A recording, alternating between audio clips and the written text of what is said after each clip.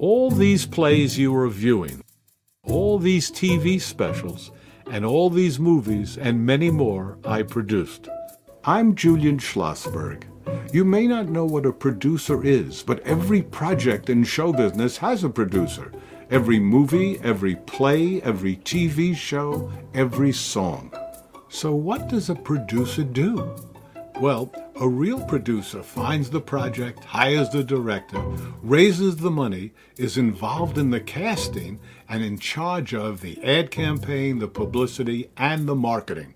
I produced for Matthew Broderick, Mike Nichols, Elaine May, Alan Arkin, Sid Caesar, Richard Dreyfuss, Peter Falk, Woody Allen, Vanessa Redgrave, and Orson Welles.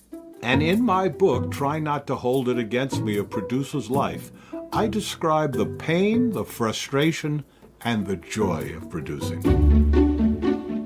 Well, how did I, a taxi driver from the Bronx, wind up a producer? I grew up at a time that will never come again. As a boy, it was the radio that fueled my imagination, then the advent of early television that so excited me, and the movies with kids' prices at 14 cents. You know, it's possible that listening to all those radio shows is what led me to hosting my own radio program for 9 years. And listening to all that music being broadcast led me to co-own a record company. And weekly trips to the movies led me to become the youngest head film buyer ever for a national theater chain. Then starting my own company, Castle Hill Productions, which became one of the largest independent film companies in the United States. And next, being hired to head the largest movie studio in the world. I also write about testifying against the Beatles, whom I loved, experiencing the paranormal with Shirley MacLaine and Betty Hill, and having strange negotiations with Al Pacino and Burt Reynolds. Sometimes it was fun, sometimes sad, but almost always memorable. I produced so far over 60 movies, plays, and TV specials, and then finally wrote this book. I hope that for anyone interested in show business, the secrets revealed in Try Not to Hold It Against Me will surprise and entertain and will not be held against me.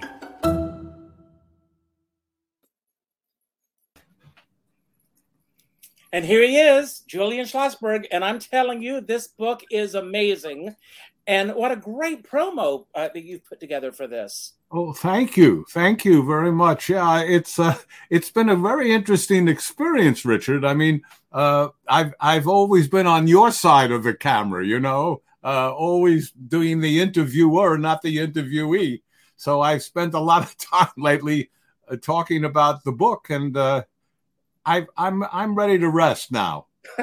The book is going to be a bestseller. I know that, or if it's not already. It's just a page turner. You can't put it down. And there's so many aspects. We're going to have Steve Guttenberg on a little later in the show, and you've been working with him.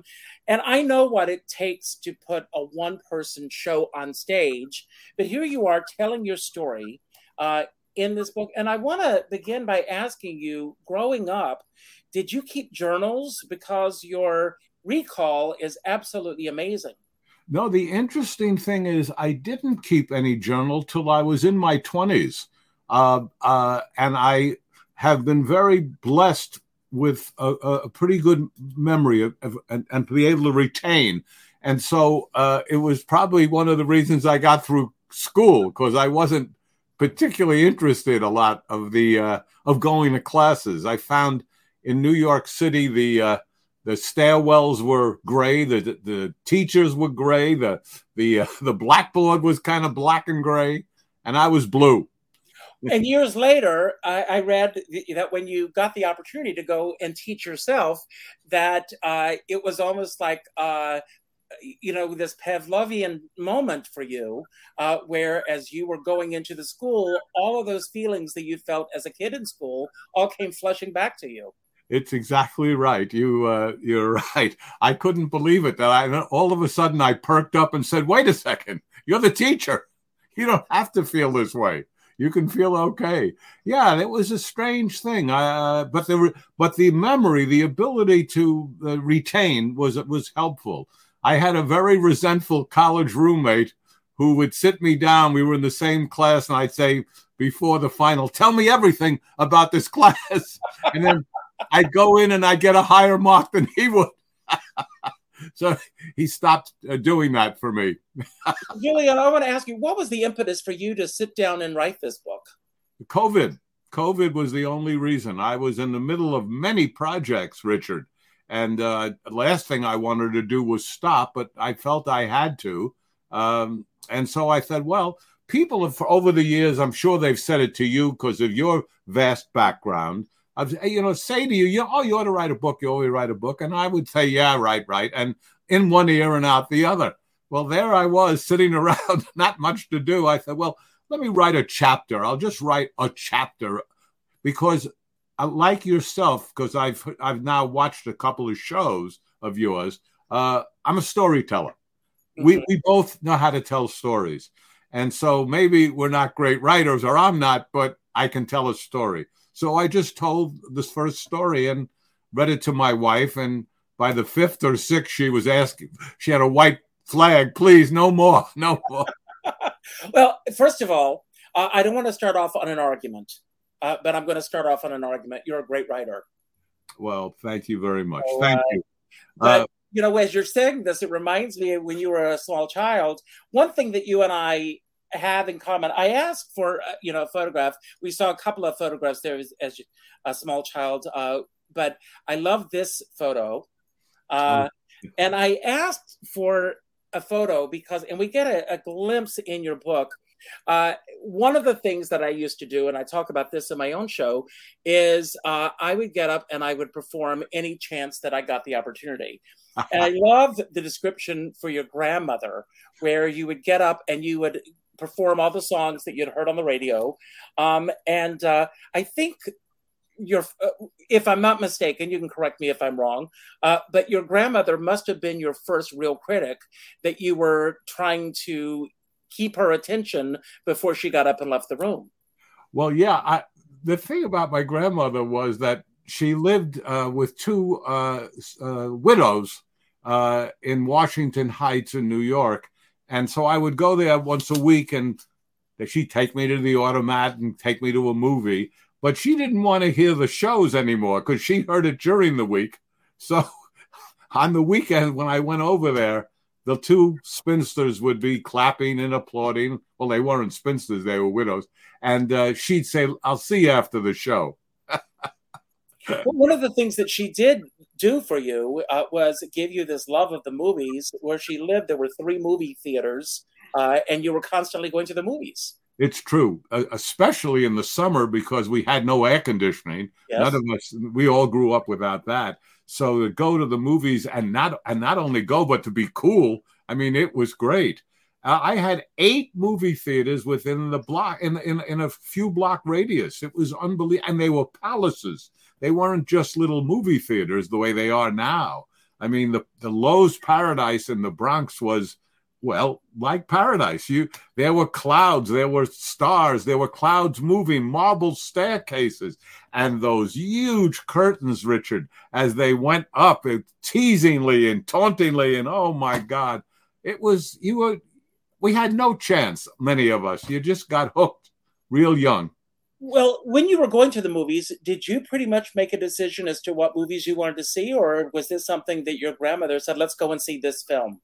Oh, it was always what I wanted to see, always. And there were double features, and there was Westerns with Gene Autry and Roy Rogers, and then there were cartoons and coming attractions. And, oh, my golly, it was you would go in daytime and come out at night. You just sat there with your tuna sandwich, probably smelling up the poor theater, and ate your sandwiches there. It was a totally different world that I write about. And it's a world that I feel a lot of people are missing. There are great things about technology, and none of us should be say it's terrible, but there are a lot of losses. I mean, I grew up on radio, mm-hmm. and with radio, you had to have an imagination. That's right. Now it's spoon-fed to your computers and iPhones and television, but in those days, you're on the range with the Lone Ranger. I mean, you're walking down these steps to Jack Benny's vault on radio. It was a great, great provider of imagination, of which I'm very grateful that I had. One of my favorite movies is Radio Days, Woody Allen's film, because it captures what the excitement was of sitting there. One of the funniest moments in the film is when they're all sitting there listening to Charlie McCarthy. And then someone says, how do you know if his lips are moving or not? Because it was all the imagination.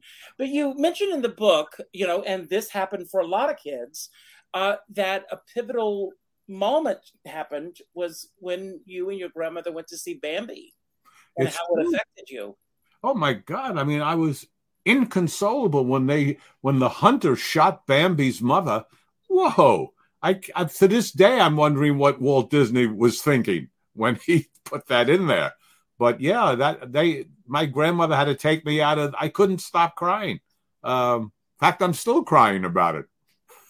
Well, one of the great things that you had going for you as a kid and where you were was the Kingsbridge Armory, because there were so many major events that were happening there. I was surprised to read rodeos and car shows and celebrities coming there. I mean, this was long before events like Comic-Con or something, but to have like Buster Crabbe come in, for you to encounter meeting these people that you had seen on the screen must have been, mind-boggling for you. It was overwhelming. The idea, this was the largest, or they said the largest armory in the world. It was gigantic. And in it were boat shows, car shows, way before the Javits Center, the Coliseum was built. This was where they all went. And as a kid to see, as you said it exactly right. You go see Buster Crabbe is one thing, in Flash Gordon or on a horse, but here he is. Except, Richard, he had a lot of rouge on. And I forgot the hell with it. I just thought, what the heck? It's still Buster Crabbe. Well, again, reading your book, one of the things that I really love, and we get a sense of this, is your entrepreneurial mindset at such an early age, and creating jobs for yourself when you couldn't find other jobs. It's all in the book, everyone. You can't put it down.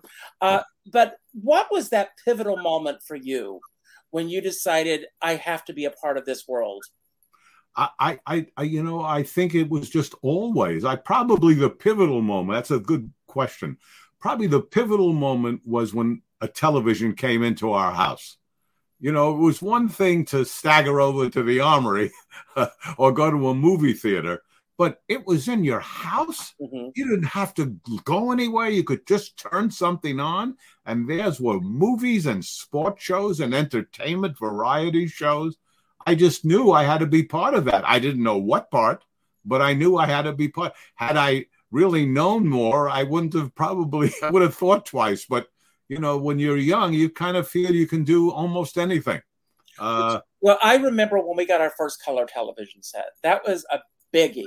My grandparents had a color set before we did, and all the neighbors would congregate to go and see color television. It was, people that are too young to know what that world was like. It's true, and I like to teach, and I go around teaching, and it's hard to explain to kids that there was no such thing as a remote. No. You had to get off your backside and change the channel. You just didn't have a remote any more than what a pay telephone booth must mean to people now. Well, I want to talk about several aspects of your book before we bring Steve on. But I want to talk, first of all, about the title. Who came up with the title? Was it your idea? And why this title? Well, I worked, as a producer, you work with an awful lot of people. And I worked with a lot of controversial people that I admired, but people who certainly had, let's say, quote, mixed reputations in the society. One was the great writer, director, producer, Elia Kazan, who won Academy Awards and Tonys and was one of the great. I mean, the first man to direct the original Death of a Salesman, the original Streetcar Named Desire, discovered Brando, James Dean, Eva Marie Saint. It goes on and on. But he named names during the McCarthy period. And therefore, he wasn't the only one. That doesn't make it right. But he was the only one who said, I'm doing it, and I'm glad I'm doing it. I hate communism, whatever it might be.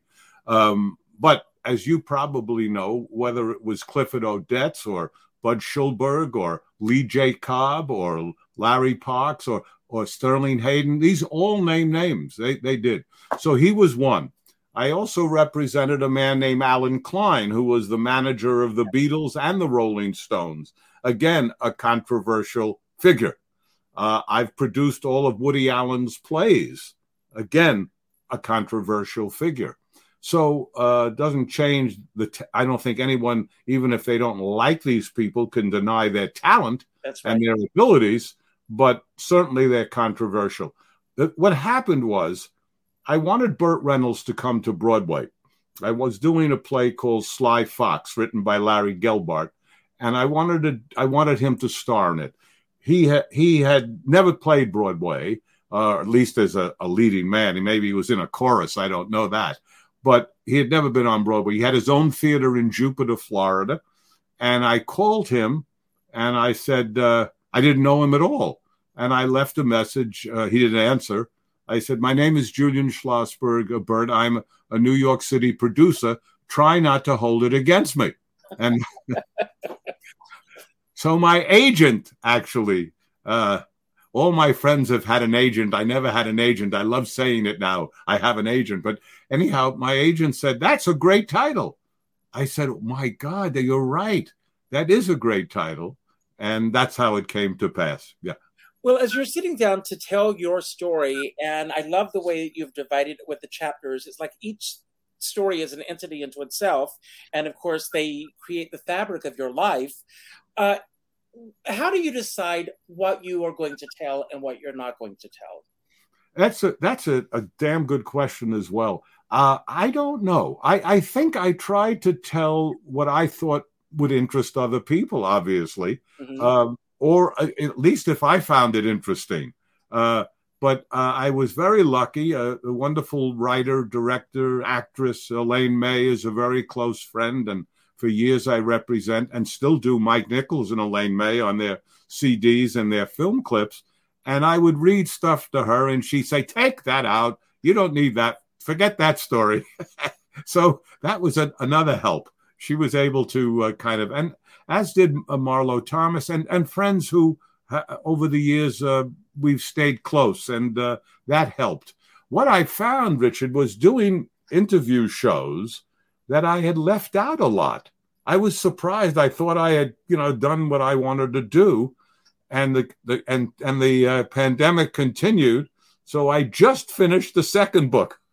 Oh, I was going to ask if there was going to be a sequel. I want to get back to Elaine May for a moment, because first of all, the introduction that she writes in the book is amazing. And as I'm reading this, as it's unfolding, my mind is going, why did he choose her to write the introduction? And then she gives it to us right at the very end. Everyone buy the book to find out what I'm talking about. Yeah.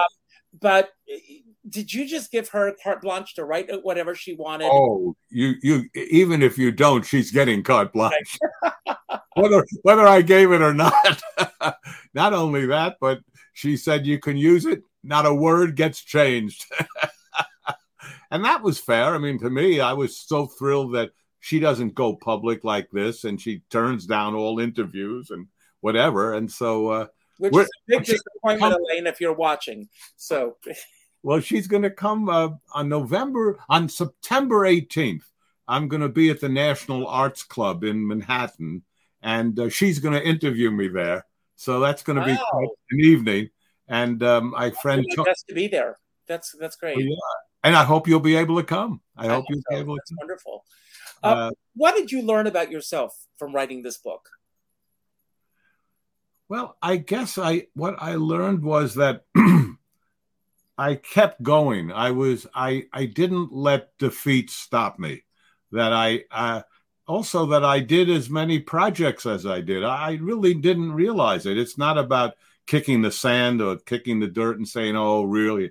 I didn't. I didn't know that much, that I had done as many things until I started realizing that I had. Not necessarily good things, but at least I did a lot of them. Because to have produced over 60 television specials, movies, and theater, that's a lot, as we both know. But what was interesting was, as I said on the second book, which is interesting to me. By the way, I'm going to call it my first book, part 2. Well, do you know the Desi Arnaz story, that when he wrote his book, he called it a book? And they said, why are you calling it a book? He said, that's what it is. It's a book. It's a book, yeah. But, I guess I think I learned that you have to have, as you know, the hide of a rhino to stay in show business for all the years we both have. Because no matter who you are, I don't care who you are, you're going to have rejection. You're going to be lied to. You're going to be hurt. You can be that in life as well. It doesn't have to be show business, but somehow show business seems to be able to do that better than most. On it a lot more. I agree with you. And in a way, you're warned because it's a business of show. It says it. It doesn't lie to you. It's right up there, up front. So I'm very interested. I became interested in writing, and that's why I just kept doing it. But I found the early years were so different from now. I read somewhere, which I still find hard to believe, Richard, that the majority of the United States is rural and suburbs. Majority. Now, if that's the case, they have no idea what it is to walk into a delicatessen, to walk into a bakery. It's all in shopping centers, and you got to get into a car to do so. So I kind of write about those years where you didn't have to do that, where you could walk up literally a block or two and everything was at your fingertips. And I find that a more romantic time than now. Yeah. But as you're looking back over everything and sitting down and writing this book, the business has changed a lot since you first stepped through that door. What are the things about the business that you really love that are in place today? And what are the things that you miss that were in place when you first started? Well, I think what I missed in place was that there was so many things you could possibly do without having to go through layers of either people or security or whatever. I mean, the idea that you can't walk into a building without showing identification in itself is so peculiar to me. I mean, here I write about scenes, Frank Sinatra walking right in. They don't know who I am. Nobody stops me. He's in a television show called The Hollywood Palace, and it's on ABC, except he's in New York, not Hollywood, and he's shooting at NBC. That's right. And I'm able to walk in, stand next to a camera, and no one says, who the hell are you and why are you here? So that kind of thing is gone. I think the other thing is that it's hard to, it's very hard to try out the way we could do in a way. It's hard now. The good part of it is you can become, I guess, you can go viral, so to speak, real quick. You can have, in many cases, limited talent and be very, very popular and maybe make a lot of money. In the days we grew up, you had to have talent. You could have a lot of other things, a lot of other baggage, but you needed talent. You don't need, in many cases, talent today. You just don't. So, well, a few years ago, and I'm not going to mention the actress's name, but there was an actress who had shot to fame from one of the reality television shows. She goes to Broadway, and she's missing more performances than she's doing because she did not have the stamina or the discipline to do 8 shows a week. There are certain things that you learn in this business, and it's the road of hard knocks most of the time, that help you in terms of getting to where you need to go and sustaining a career. And as I, again, looking at your book, it seems like there were a lot of yeses in your life, either whether you gave the yes or whether someone else said yes to you. Do you feel that that's gotten harder as time has gone on? Oh, yes, I do. Speaking of yeses, yes, the answer is yes. Yes. It's such a different change, Richard, that I remember, though, I'm afraid every generation goes through this. I remember I would come home and listen to rock and roll, and my father would say, "You love Sinatra, you love Ella Fitzgerald, you love Nat King Cole. How can you like that music?" So I guess it's kind of a thing that perpetuates itself, that every generation looks back and says, it was much better in my time. I do remember going to sleepaway camp for a couple of years. And one year, the second or third year I was there, somebody said, "Oh, it was much better last year." And I said, "No, it wasn't. I was here. It wasn't better last year." There's a great story that Time Daily tells that when she was a young girl, her father took her to see James Earl Jones and the Great White Hope. And that was the moment for her where she said, "I have to be in this business." And they go backstage and she is like fawning all over James Earl Jones. And he said, "You should have been here last night. It was a much better performance." And she said, "But I wasn't here last night. This is all I have to go on." Yeah. Well, interesting. You talk about James Earl Jones, one of the most beautiful voices in all of film and theater. He was a stutterer. Yes. He had a terrible stutter, which he overcame. It's interesting, some of the great actors' voices. F. Murray Abraham is from El Paso, Texas. He had a Tex-Mex accent, but he listened to John Barrymore records and John Gielgud records, and he became F. Murray Abraham. So it's if you have, again, the will. The other thing that's so necessary, Richard, and you've seen this, I'm sure, is you really have to hold on. You got to hold on to the ledge. And most people are going to maybe even stepping on your fingers, but you got to hold if you believe in the fact that you want it bad enough. A lot of people want the fame, the money, the power, but they don't have the drive and ambition and stamina to do it. So you had that in spades, but was there a moment in your career where you felt that you were, or maybe you don't feel it, I don't know, where you felt that you were on solid footing in this business? That I was on, I'm sorry, what? Solid footing, that you had actually, you had planted your feet, that you knew that you were exactly where you were meant to be. Yes, I would say yes. When I produced a play called Vita and Virginia with Vanessa Redgrave and Eileen Atkins, and it was the second play I had done. I had done a Broadway play called It Had to Be You with Renee Taylor and Joe Bologna. Mm-hmm. But that was with Alan Klein, who really was the lead producer. In Vita and Virginia, I took over, even though there was a much more famous producer, but he lived in London. So I took over in America, and I could not raise all the money. So I did what you should never do as a producer. I put in my own money and was having sleepless nights before we opened. When that opened and it became the highest grossing off-Broadway play in the history of New York, I thought, well, okay, maybe I've been in the movies business so long and television, maybe theater, which I love, is where I really belong.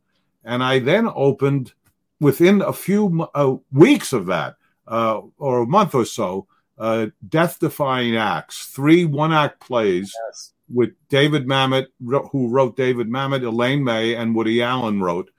And that became the highest grossing of all time. And that's when I thought, hey, I have something going for me. I think I can do this. Immediately, I had 3 flops in a row. Wow. Do you find that was the time? Looking back, do you feel that you pursued most of these projects, or did they pursue you? I pursued almost all of them. I really did. That was the one thing that I've always been pleased about when something has been a success. Oh, sure, there's the money and it's nice for a while and people think you know more than you know. But what was exciting about it was to know that if I wasn't around, this might have never happened. This probably never would have happened. And that was that is gratifying and continues to be. The last few plays I've done, even during the pandemic, were brought to me. I have not done that. And but I think you can have a certain amount of energy only. And so I put that into the books now. Mm-hmm. And I'll be going back to do some theater. We'll talk about Steve and the play later, but that's the one play that I have recently produced that we've been very successful with. How do you decide on a project that you're going to throw yourself into? You want to fall in love. You just want to feel you love. You want to say, I want to see this on stage, or I want to see this on film, or I want to see it on television. I want this. This either speaks to me, or I really care about this subject, or it's a terrific characters. Oh my God, it's so character driven, and you want to see that. I don't necessarily look what actors look for, which is the arc, to see how their role will go. But I do want to hear the story. I love stories, and I look for something that is intriguing and hopefully intelligent. Frank Gilroy wrote The Subject Was Roses, and he won the Pulitzer for that. And he said something very funny to me. He said, on your tombstone, it's going to say, quality was his undoing. That's pretty good. What was it about Tales from the Guttenberg Bible that you said, yes, I want to get involved in this project? Besides, obviously, the star, who we all love. But what was the... as Steve will tell you, Richard, it was my idea.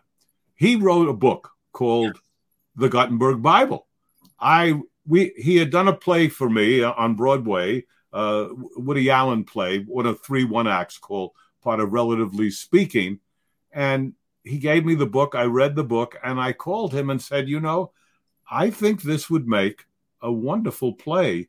Would you take a chance and write it? He said, well, I've never written a play. I said, well, I've worked on many of them, and we can work on it together.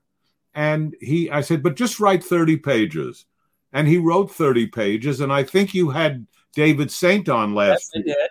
And I called David because we'd worked together on many plays that I've done at the George Street. I said, what do you think of this idea of Steve Guttenberg and his story? He said, I don't know much about it. I said, let me send you the 30 pages. Well, he loved it. And once he loved it, the 3 of us then worked with Steve to take a rather very long manuscript down to a short one. And but I always thought it would be a wonderful play because his story is such an incredible story, which I don't want to give away because you'll have 30 minutes to do that later.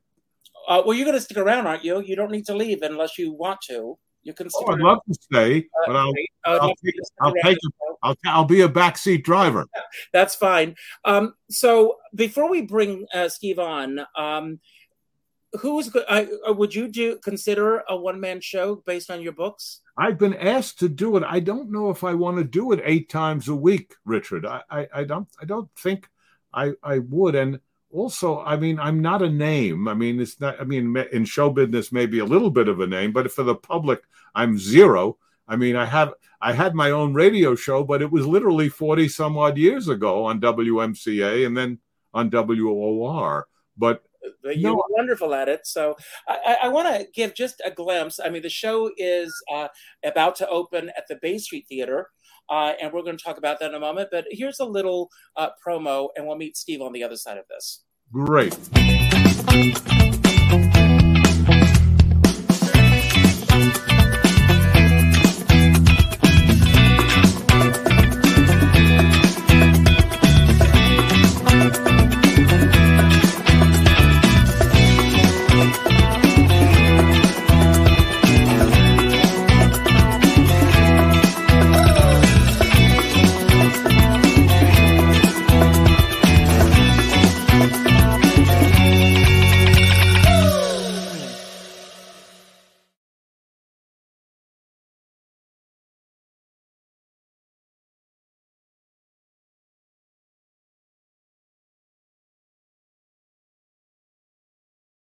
And here he is. Steve, welcome to the show. Hello. Hi, Skipper. Hi, Giuliano. Hi, Steve Areno. Good to see you. Oh, it's great to see you, too. My God, you look like you're ready to go into Jack LaLanne land. Well, I got here at 5 in the morning into Manhattan, and I hit the ground running today. I just put a T-shirt on, and it's soaking wet from walking around and getting all the things I need to get done. But thanks, Julian. Julian, all this looks real, doesn't it? It looks real. It really does. It looks like you could be a beefcake man. Yeah, I just got a lot of shots up this morning, but it's going to go down tomorrow. I'll be 140 pounds by 6 o'clock. That's why I'm only from the neck up, Steve. So who's the doctor, Steve? Who's the doctor? I want to go to him. It's what? Do you remember the famous Dr. Arnold Klein? He was the famous Beverly Hills guy. Yes. And I thought Dr. Feelgood. Dr. Feelgood. Yes. Yeah. So, Steve, Julian and I were talking about this amazing book. Have you had a chance to read the entire book? Julian's book? Yes. Oh, yeah, of course. And I love it. You know, it's so important to be able to have stories that define a profession. And many professions, I believe that the real education is in the verbal discussion of what it's like to be a doctor, a plumber, a lawyer, a producer. A lot of it, the technical part, you can learn from a book. What is a budget? How much are you going to use on wardrobe and hair? How much are you going to spend on a set, etc.? But Julian's stories are educational and entertaining in the sense that they tell you what it's really like to be on the ground, to have the boots on the ground, and to be dealing with not only story, plot, writing, but personalities and the nuances of getting things done. And Julian, and it's no secret, everyone knows this, Julian's a really special person. Mm-hmm. Julian has integrity, character. He is a loyal person. He's very, very well educated, very, very well versed in theater, movies, television. He's done it all. But also Julian is a good person. And that's why he's had such a long career, because you can count on Julian. His word is the real thing. And it's very, very rare in a person, in any profession. Well, Steve, based on everyone that I've heard from, the same could be said about you. That's right. Oh, let's let that be said, especially in his profession as an actor. When an actor has often been kicked around, lied to, and they're often damaged goods by the time they have success. Steve has never, ever, ever, that I've never seen a bad sign. He's just a talented, kind, loving man. And sure, it sounds like we'll be picking out the furniture together, but the truth is, none of that Scandinavian stuff again. Okay. No. You know, I'll never stop getting put down for that Scandinavia stuff. But it's true, Richard, and you've seen it too in your career, I'm sure. Oh, yes. Where, the old Abbott and Costello, slowly I turned. All of a sudden, Niagara. Yeah, right. So. But Steve, your story, first of all, let's go back to your book. To tell your life story and to put it on paper, I'm going to ask you the same question that I asked Julian before. How do you decide what stories you're going to tell and what you're going to leave for yourself that are just, solely your stories? Because obviously you wanted a book that's going to sell, and it did. And then to go a step further and to tell your story night after night on stage is a completely different level. What was the impetus for you originally to write your book? Well, I've been telling these stories for so many years, and my dad said to me, this is, I don't know, 30 years ago, he said, these stories are really funny and very unique. And one of these days, my dad and I would have all kinds of good conversations, and at the kitchen table, and my mother would say, nobody wants to hear his bullshit, and she was half real and half not real. Mind your way. Okay. I was getting a haircut, trying to get everything done in one day. Sorry. They can cut your hair while we're doing the show. That'll be a whole. That would be incredible. So, my dad said to me, one of these days you should write those down into a book. All right. Anyway, I was with some agent at William Morris. We were talking, and I was telling some funny stories, and he said, I think this is a book. And that's how it came about. So then they got a publisher, and Macmillan, and we published it. But I think we all have our own story, and we all think, everyone, whether you're the street sweeper or the CEO of IBM, you have a story about how you became who you are.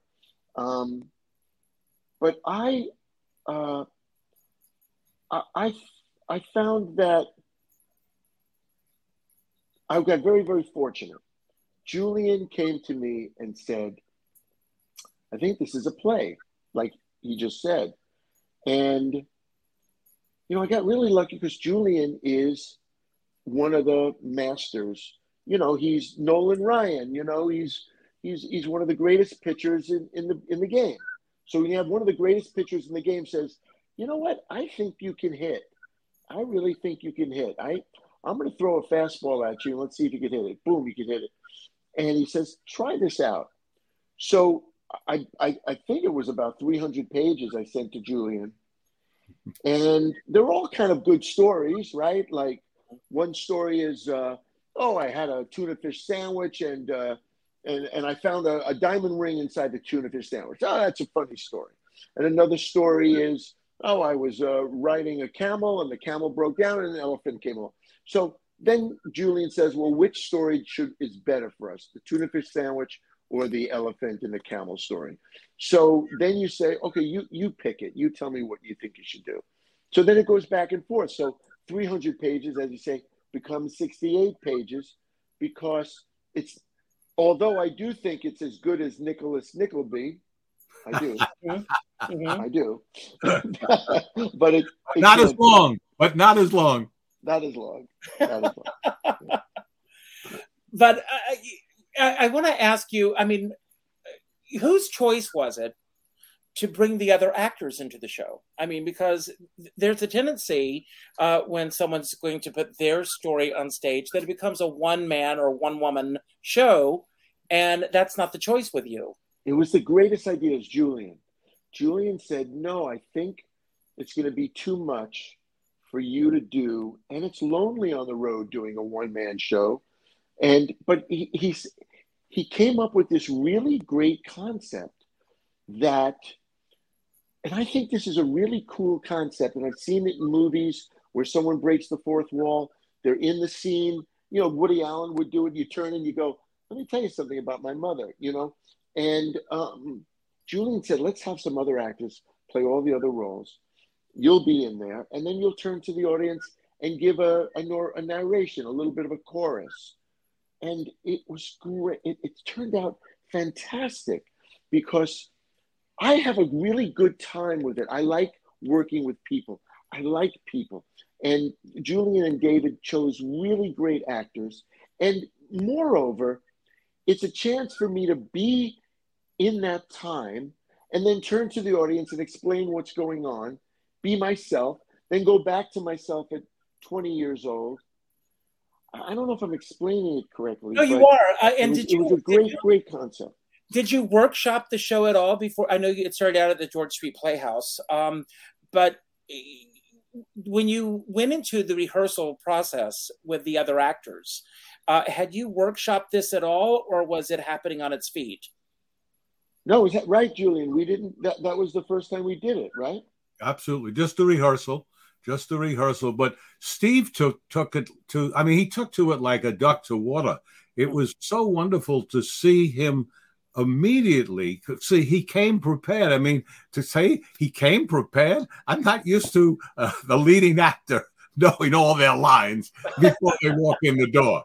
In fact, I have had actors who, at the end of the play, after I ran it 6 months, still didn't know all their lines. That's true. That's But true. Steve knew it right from the get-go, and which helped the other actors because they realized there was one particular that realized he better learn it. He better learn it. He wasn't going to just walk and kind of do it by increments, and that makes it much easier for the director too. David Saint is a very creative director. Absolutely. And you spoke with him last week, and you know that, I mean, he kept that show moving. It's really a moving show, and we have an incredibly inventive set, which we will not give away, Steve. Maybe at the end of the run we'll give it away. But David already gave it away. So, but I'm hoping to get there. I'm, when I get back, I'm going on a trip. I'm hoping to get to the Bay Street Theater to see, which is a great theater. Have you played there before, Steve? No, I've never been there. I've never seen a show there. This will be my first time. Well, how does it feel to be coming home to Long Island to be? It's a mind blowing. It's so wonderful. You know, I'm the luckiest guy in the world because every night I'm going to have some friends there.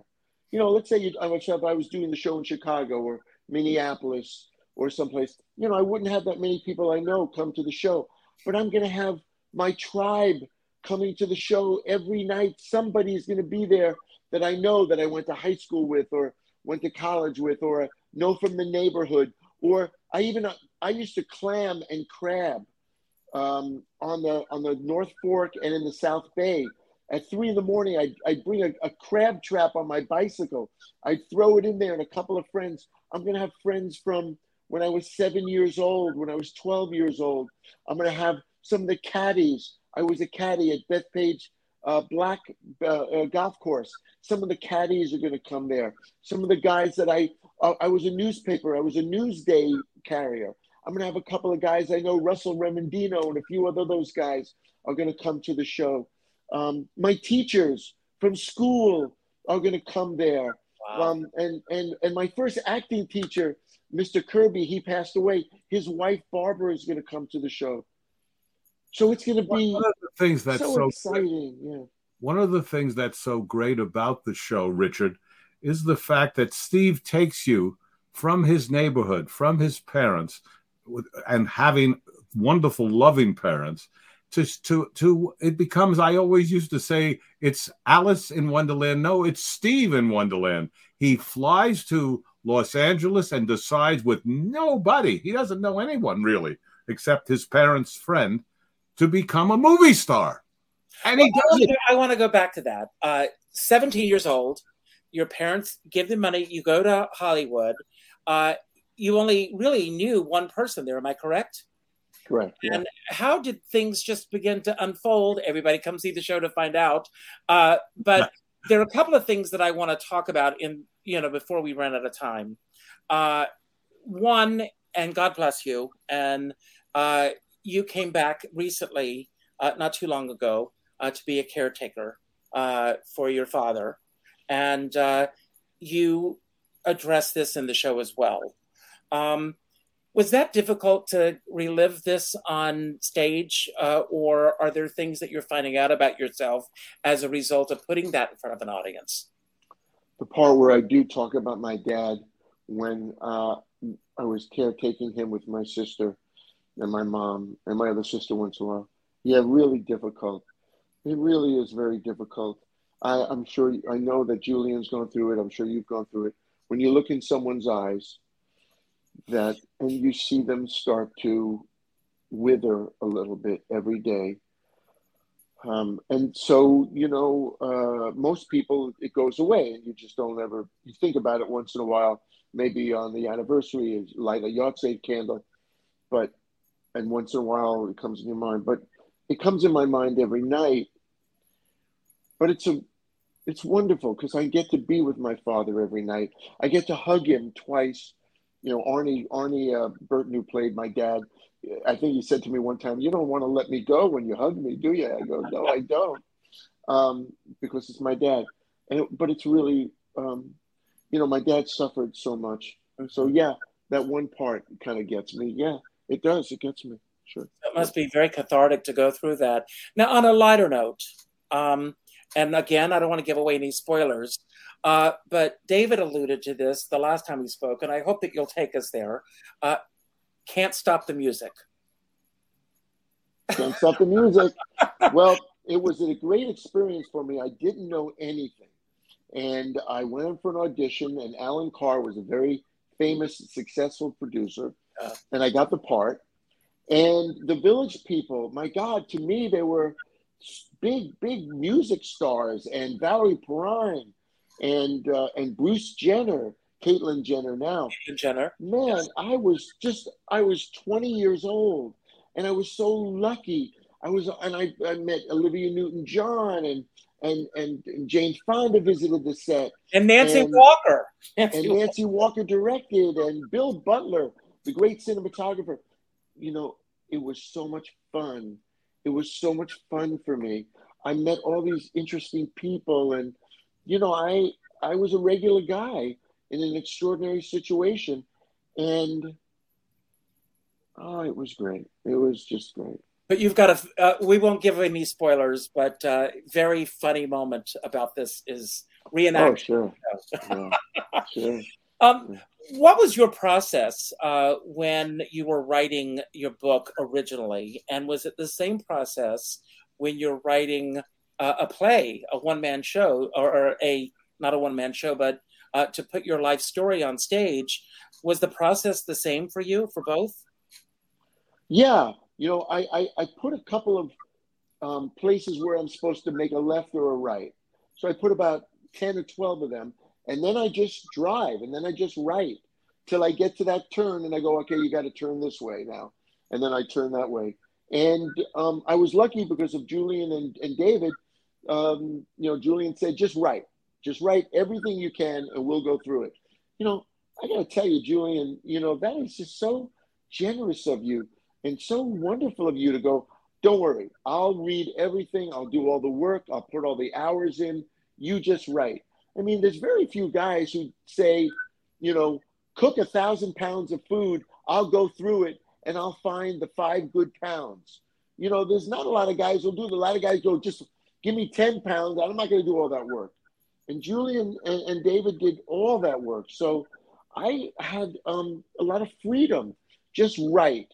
Don't worry about making mistakes. You know, Julian is brilliant in grammar and punctuation and was able to, you know, direct me obviously in those places too, but just said, just go, just cook 1,000 pounds worth of food. I'll find the good 5 pounds. Don't worry. Wow. Pretty cool. But you're a natural storyteller. You have great stories, and when you think about Richard Stevens' career, I mean, he's been in some of the biggest movies ever. And as a producer, if you look back, you think, holy cow, he not only makes the movie, they make sequels of his movies. That's right. I mean, he does Cocoon, there's a second Cocoon. He does 3 Men and a Baby, another one. Police Academy, I will knock out 5 of those. I mean, come on. You hire this guy, you got a sequel before you begin. One of the things that I'm loving hearing both of you talk about, which is something that's important to me in this business, is the collaborative process. Having the right team of people coming together. It's like baking a cake or something, getting all the right ingredients together. Steve, if you can talk, because my show is all about celebrating those times in your career where the collaborative process was just alchemy coming together to make it work. Well, I learned one thing. The biggest guys, they ask questions. What do you think? What do you think? And then the guy who's changing a light bulb says, I think maybe instead of an it should be a the. And you know what? The smartest guys go, wow, the guy, I think that's a good idea. And somebody goes, that guy changes light bulbs. He doesn't know anything. He goes, no, no, no, no, no. That's a good idea. I learned, and that's how people want to work with you. When you're open, when you go, oh, that's a good idea. That's a good idea. You know, you take your ego out of it. You put your brains in there. So I've seen, that's what I saw. And I always see it, whether it's an architect, whether it's a landscaper, a plumber, a doctor, you know, someone comes up with a good idea. I think you should do this. They listen. The smartest guys listen. They listen. And Steve, looking back over your career, Julian, sorry, it's good. Yes, go ahead. Julian, you do you find that too? Yeah, I used to have a philosophy that I said, I don't care who helps Schlossberg. Right on, baby, right on. Because when you go through that, when you cross that finish line first, you're first. Yeah, or that guy made the sneakers, that guy made his shorts, but you got there first. That's it. Right. And there are some great lessons that you give us, Julian, from your mom, things that your mom would say to you these phrases are, should be on bumper stickers, some of them. It's true. And she almost put me on my bumper sticker half the time. But my father gave me the best one, the funniest one. He said, if at first you don't succeed, forget it. And there were two moments, and you write about this in your book, where you didn't really listen to him. That's true. No, it's. If you ever decide to play punch ball, call me up and we'll go and play together. Well, we just have a few moments left. Steve, what do you feel looking at your career? And I ask this for all the artists out there who are watching, who want to go into this business, and it's a tough business. Without naming names, what was the most difficult period career-wise that you felt that you went through, excluding your personal life, but your career? And what got you through that? What was your fortitude that got you to the other side?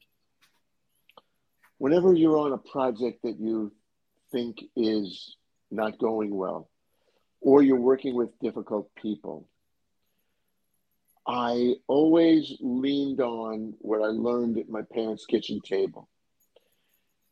You just keep going. You just keep going. You don't quit. You keep going. And you try your best every time. And it'll all work out. And I think that I've had a lot of moments where I thought this project is a turkey, or the people are very difficult. But, you make a commitment and you see it through, and you smile, and you be a good person, and you be nice. And you control yourself. My father would always say, control yourself. So that's what I think you do in the difficult parts of any time of your life. You try your best and you control yourself. Well, Steve, I want to say something. A couple of weeks ago when we had David on, and you weren't able to get here, but you picked up the phone and you called me. And you apologized and you said, I'm going to make it up to you. So I really appreciate the fact that you did that, number one, because thank you for being so gracious. Absolutely. People don't do that in this business a lot of times. The fact that you picked up the phone to call me and that you made it happen by being here. I think the world of both of you. I've been such a fan of your work for so long, and I can't wait to see your show next month. You're going to be at the Bay Street Theater through the 20th of August. Correct. It is, yes, and all the details will be on my YouTube channel. I'm going to give each of you a chance to have your final word today. I'm going to give my final word, and then you can flip a coin to see who will go first. It could be about anything that we spoke about today that you want to build upon, anything that we didn't speak about that you wish that we had, or just any final word that you want to leave everyone with today. And then you'll turn it over to the next person. When you say goodbye, the final credits will roll.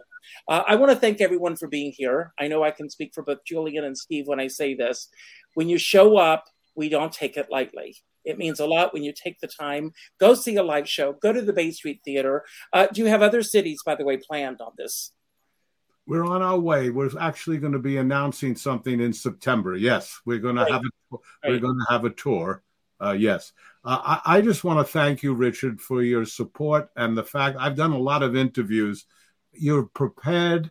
You ask intelligent questions. It's not that common. One would think, but every Tom, Dick, and Harriet seem to be doing podcasts. It's nice. That's true. That's when true. they say, what is your book about? You get a little nervous, and I answer about 350 pages.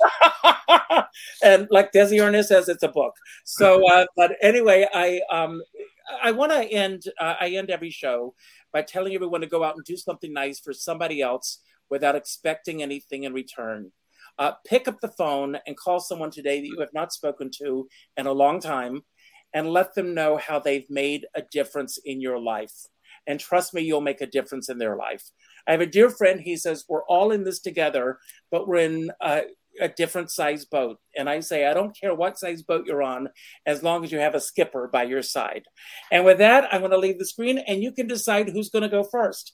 It's up to you guys. I'm giving it to the star. That's you. No, that's you. Wait a minute. Oh, gee, I forgot. I think that you said something, Skipper, which is very important. And I think about it a lot. And I got that advice. Just show up. Go to the party. You don't have to be the most interesting person at the party. Just show up. Show up to the baseball game. Call up somebody you like. Just show up. You don't have to be interesting. You don't have to be smart. You don't have to be rich. You don't have to be famous. But I find if you show up, that's like 80% of it. I don't know. I don't know if I'm going to be good in this. Show up. I don't know if I'm going to be able to read this book. Read the book. Just show up. And when you get out of bed and you go in the shower and you put on your clothes and you go to the party, just by showing up, you're doing so much. So that's what I'm trying to do in my life. Just show up and be my best. Be my kindest. Be my nicest. Be thoughtful. Try to understand the other person. And I'm not perfect. I'm going to fall a lot of times. But just try to be my best and show up. Okay, the credits are going to roll, I think. And again, Richard, thank you for giving us a wonderful show. Enjoy doing it.